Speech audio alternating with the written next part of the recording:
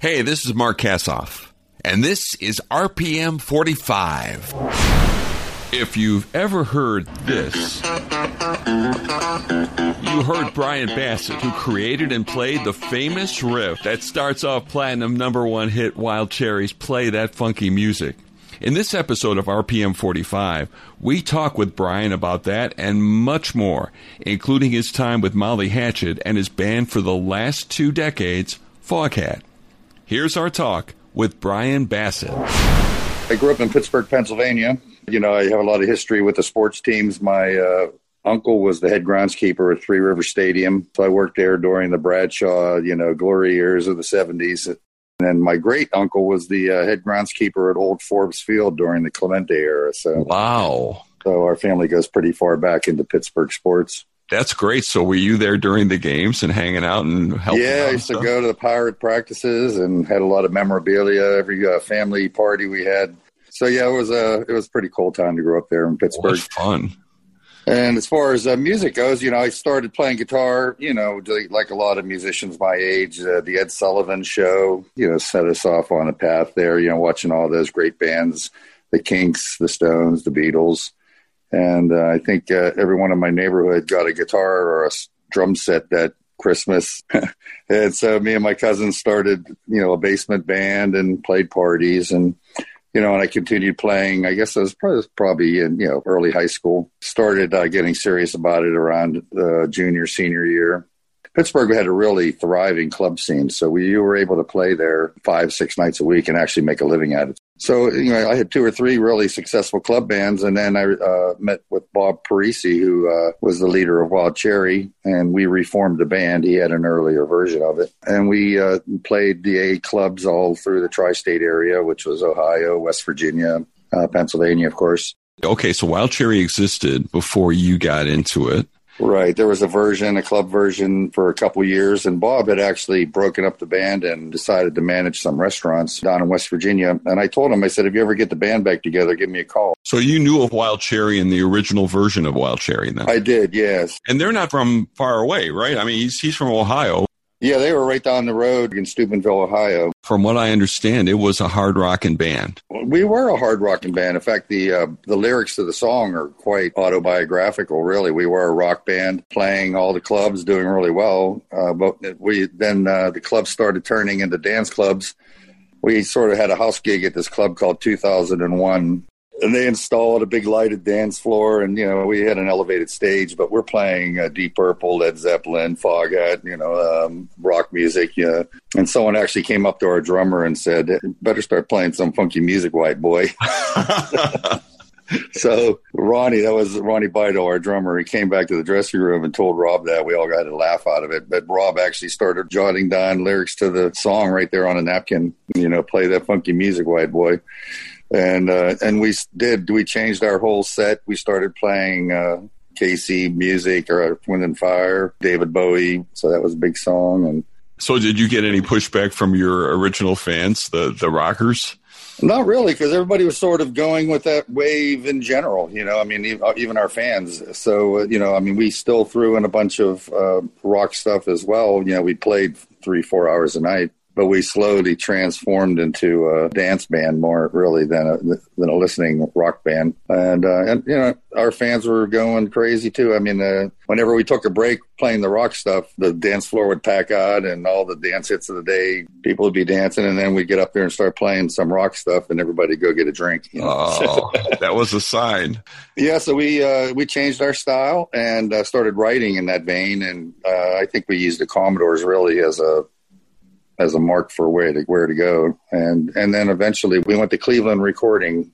We paid for the session and had Play That Funky Music on one side. And I think it might have been I Feel Sanctified by the Commodores on the other side. And we really just wanted to get it in the local jukeboxes and jack up our price a couple $100, on a nightly gig. But at the time we were recording, a guy from Sweet City Records, Carl Midori, was canvassing studios and liked that song in particular and took it to New York. And we got signed with Epic Records. We were signed to Sweet City, who was, a subsidiary of Epic. And I understand that originally it was supposed to be the B-side. It was, yeah. And a DJ, I think in Atlanta, turned it over, and it broke mostly on black radios. And we had a small but really dedicated promo staff on the phone with all the DJs, and it took off pretty fast. And we were managed by the Belkin brothers, who were very powerful promoters in the Cleveland area. They got us on a lot of big tours right away. So we went right from the clubs into touring with the Average White Band, Commodores, Earth, Wind and Fire, wow. Michael Jackson, and just about every major act of. This thing, you thought it was going to be a B-side, then it turned into a monster hit, and it's being played all over everywhere. Now, I was in radio at the time. I remember it well. It exploded. I mean, it was one of those songs you put it on the air, and all of a sudden the phone started lighting up. What was it like? I mean, you guys had no idea, or did you have a feeling when you were recording it? Like, not really. I mean, like you said, we did it independently, and then when it got picked up, we were like, well, that's great, But, it was just like you see in the movies, we heard it on the radio, driving to a gig and pulled over to the side of the road and got out of the car. Like, yeah, this is great. And it really took off. And before you know it, like I said, we went right from the clubs. A funny story I always tell is our first show was in Ohio with Santana in an arena. We set up our gear in front of theirs as the support act, and we were still on cords then. This is before wireless transmitters for guitars and such, and we couldn't make it to the microphones. So, our cords were too short. So what'd you do? Well, we made an emergency run to get extensions for our cords, and then immediately hired a production manager to get us up to speed for concert touring. And all of a sudden, like, think about it. I mean, you guys are playing clubs, and now you're playing with Santana. What a mind-blowing experience. It was fantastic, really. And the Average White Band, we did quite an extensive tour with them, a couple, and they were just great musicians. In fact, the musicianship at that time was so high level, it was unbelievable. I mean, Earth, Wind and Fire, and then the production values. That was at the time. That was That's the Way of the World tour that we did a couple shows on with the Pyramids and the Lasers, and we played with Bootsy Collins and Parliament Funkadelic in Atlanta, with the spaceship, and it was just unbelievable. So we tried to keep up. We had confetti cannons and drop balloons on the ceiling.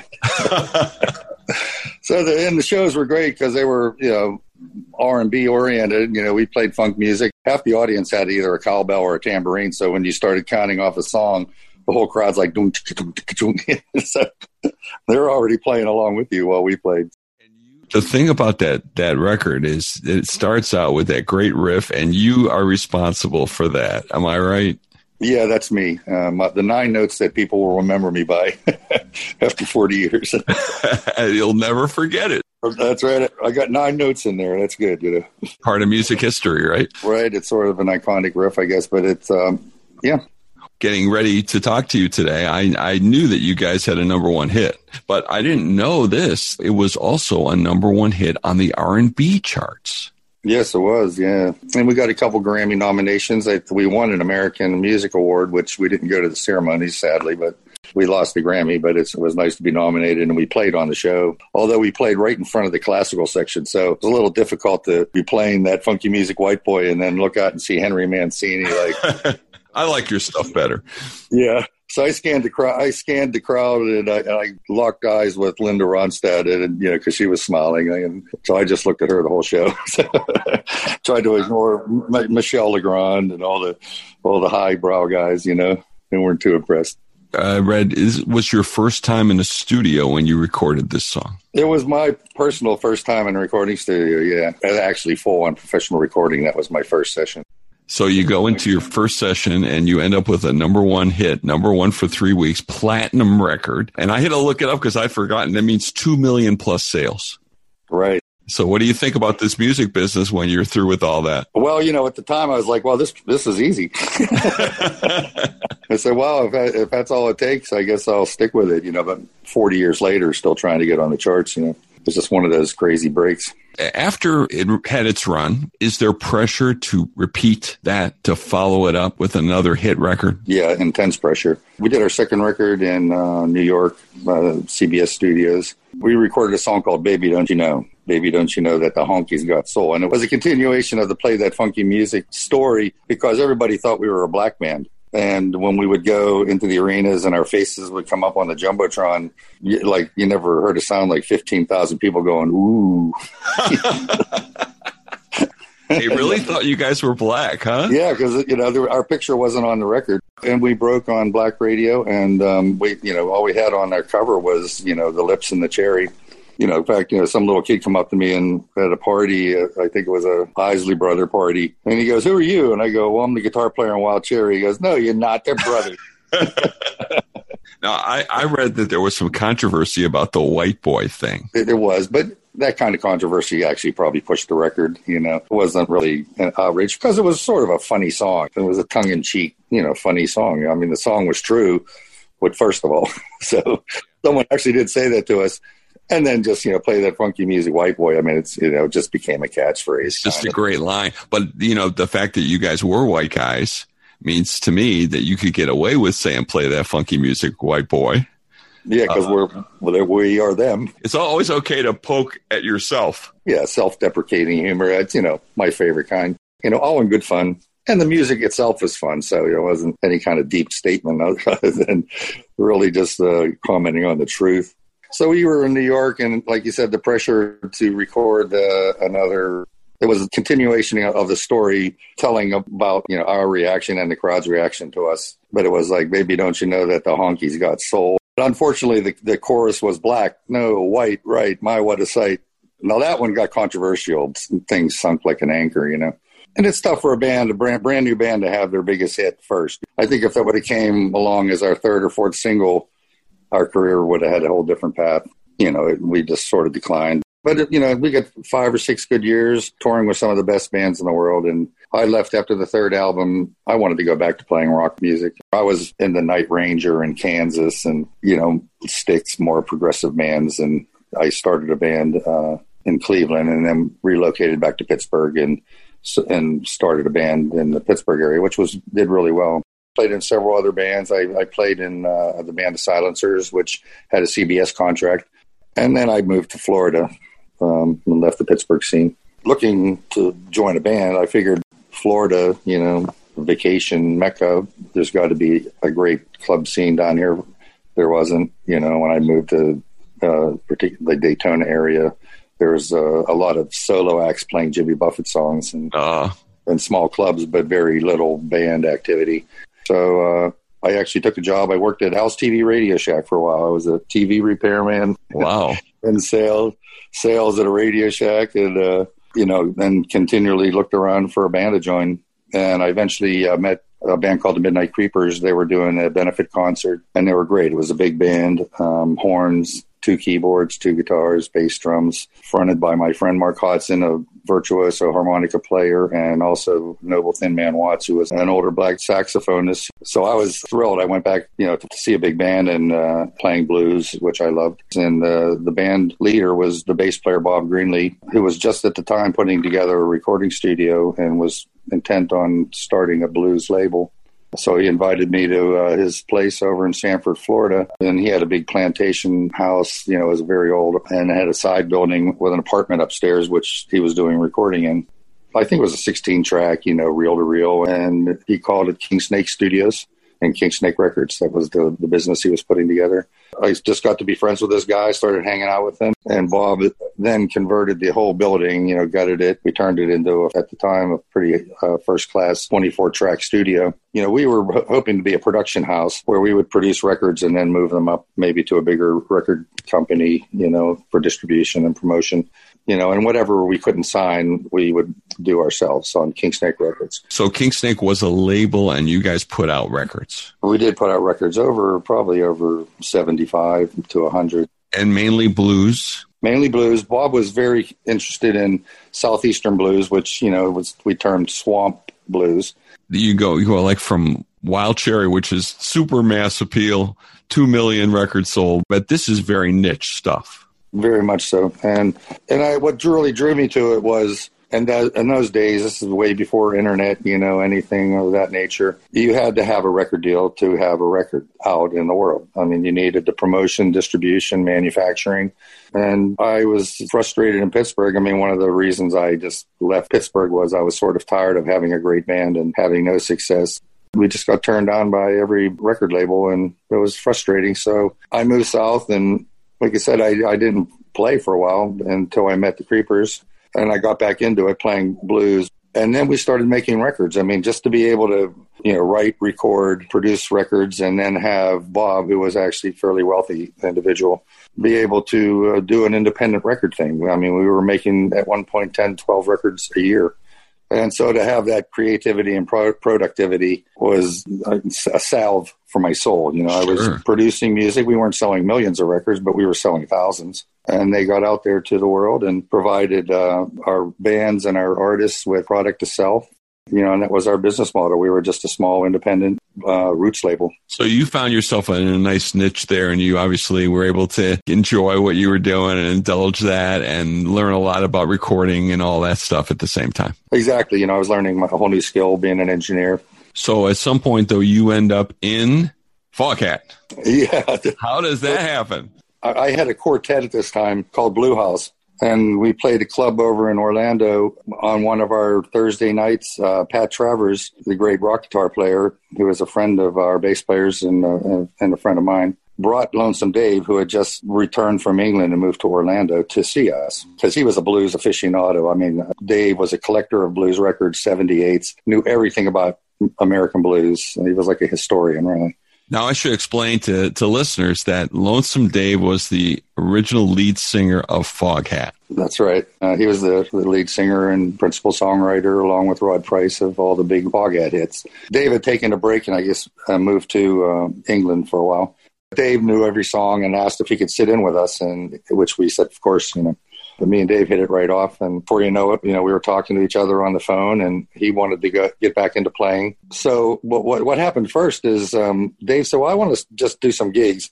So we did sort of a blues review around Florida for about a year and maybe two. At a certain point, Dave said, well, I want to start traveling around again, touring. Would you be my band? And I said, of course. And so that's how I got in. So it was actually called Lonesome Dave's Foghat. There was a dueling Foghat situation there for a while because Roger had still been playing all along. How weird was that to have two Foghats going around the country? Yeah, it was weird, and I didn't know, I hadn't met Roger at that point, so I didn't know him. But it was odd. Yeah, it was, booking agencies and, legal stuff. And that went on for 4 years. I mean, for me, I was ecstatic. I'm playing with Lonesome Dave, and we toured all over the country. I mean, it was exciting for me to be back on the national tour and playing bigger venues again. We did that for 4 years, and then Roger and Dave talked. In 1992, the Foghat reformed. Dave was upset to have to let us go. But I was Dave. I'm a Foghat fan, and and at that time, bands like Aerosmith were having second resurgences into the marketplace, and so I said, you got my blessing, and let's go back to the studio. Dave comes back to Foghat. There's two Foghats, and then the original guys come back together. So what happened to me, I mean, we had just finished a European tour with Molly Hatchet. One of the last shows we did before we broke up, they said, we heard you're losing your gig with Foghat. And I said, yes. They said, well, come on over. Danny Joe wants to talk to you in his bus. So I went over there, and they said, well, when you're done, you want to play with us? And I was like, yeah, sure. Absolutely. So I basically got off Dave's bus and got on to the Molly Hatchet bus. I learned my parts all the way on the way up to Maine was our first show. But funny enough, my first Molly Hatchet show was with the reformed Foghat. Oh, my God. So how weird is that? So I walk off the Molly Hatchet bus and go into the arena, and I go into the Foghat dressing room, and Roger's in there on his practice pads playing, and I looked at him, and he goes, wrong dressing room, mate. I can hear him saying that. I'm in the other band now. So that's a funny story. We laugh about it all the time, and that's how I met Roger. I got to admit, I don't know that much about Molly Hatchet. I know Flirting with Disaster. That's what I know about Molly Hatchet. But it's a Southern rock band, right? I mean, it's very different from what you'd been doing. Yeah, Southern rock, it was definitely different. It was pretty hard rock, though, I must admit. Some Southern rock is a little bit more country-oriented. We were more rock-oriented. And the music was very challenging because it was a lot of harmony guitar, which I sort of related to, not so much because it was Southern rock, but from my days of trying to learn Kansas music and cover bands. We played Allman Brothers stuff and bands that were doing guitar harmonies. So it was something I was interested in. And it's a big part of the Molly Hatchet's music is that guitar harmony and, not unlike Skinner, Freebird kind of And once again, I got to continue to stay on the national circuit. Molly Hatchet was quite popular in Europe, so we did almost every year, 2 or 3 months touring Europe. So it was, from a touring standpoint and playing, we did a lot of shows and traveled all over the world. And I was with them for 7 years at that point. But then at some point, you're back to Foghat. Yeah, it was 7 years. Dave got ill, for a while. So yeah, and they took some time off. And when he decided to come back to tour, Dave, after his cancer treatments, and he was feeling good enough to go back on the road, he called me on the phone. I remember I was in Green Bay, Wisconsin, doing a Molly Hatchet show. And he goes, I feel like doing a bit of playing. And I go, well, great. You want me to come over to the house? I'll be home on, Sunday or whatever. I'll come over. And he goes, well, no, I want to go back out on tour and I want you to come with me. And I go, well, I'll have to quit my band. He goes, okay, cool. I'll have Mike call you with plane tickets to New York. And I'll see you on Thursday in New York. Oh my God. I actually, had a meeting that night with Bob, leader of Molly Hatchet, and I said I got an offer that I really can't refuse to go back and play with Dave. And he was a little upset, but took it well. And for a couple months, I played in both bands. I'd wow. do a Foghat show and then go do a Hatchet show, and then until the new guy was ready to go. And that was probably 99. Now you replaced who in Foghat? Rod Price. I understood he didn't like the lifestyle, right? He didn't really like touring that much, no. And what about you? I mean, you've done a ton of touring, it sounds like, in your lifetime. I have, yeah. Yeah, I do. If you're a musician, in my mind, if you don't like traveling, pick another line of work. So how do you keep going with relationships and family and all that stuff? It was difficult, especially when I was in Molly Hatchet. I mean, I was single for all the Wild Cherry period and everything. So it's great life for a single person, seeing the world for the first time and traveling, and tour buses are cool and you see every nook and cranny of the States, and that was great. But I got married when I was with Dave and had my first daughter. So that was difficult. And I was with Molly Hatchet at a lot of that time on a tour bus for maybe 6 weeks at a time. Wow. So it was difficult. That is tough. But, it comes with the territory. And, when I'm home a lot. I get a couple straight weeks of doing nothing and being home. And then you go out for weeks. But for the last many years now, I've been in Foghat now for 20 plus years straight since 2000. We fly a lot now. It's almost like a business trip now. You go out on a Thursday and come home on a Saturday or Sunday, fly. So, we take it a little easier on ourselves from a traveling standpoint. So you've done a ton of stuff in music. Everything from Wild Cherry to the blues to Southern rock to, Foghat. And I also read that you are a professor as well. I did, yeah. I taught, 3 or 4 years at the community college. They had a brand new program, sort of like School of Rock. I was like, well, I taught live performance and stagecraft, and then I did it for several semesters. And the year after I left, they had me in for master classes, which was cool, Yeah. And I would come in and do a couple talks in the auditorium as opposed to daily classes. Not all of them were musically oriented. Some of them were there for the technical expertise of learning to run a Pro Tools system, or engineering, miking techniques, or some of them are there for music business. Some are there for production, lights and sound. But there was a lot of musicians there too who were really great. So I just wanted to let them know that here's what I did with my career, and so it's not as far away as you think. I wasn't afraid to tell people that they were great, and I was also not afraid to subtly hint that maybe, this is not maybe for you for your whole life. That's tough. So it's tough, so it was an evaluation thing, but it was just great to work with young people. I really enjoyed it. And I'm sure you were nicer than Simon Cowell. Yeah. Yeah, no, there was none of that. Absolutely. Well, listen, thank you for stopping by, letting me talk to you, taking the time with me. Okay, good talking to you, man. Thank you. You too. Thanks to Brian Bassett. Roger Earl from Foghat told me he's a great guy, and he certainly is. And thank you for listening. We'll be back next week with another episode of RPM 45.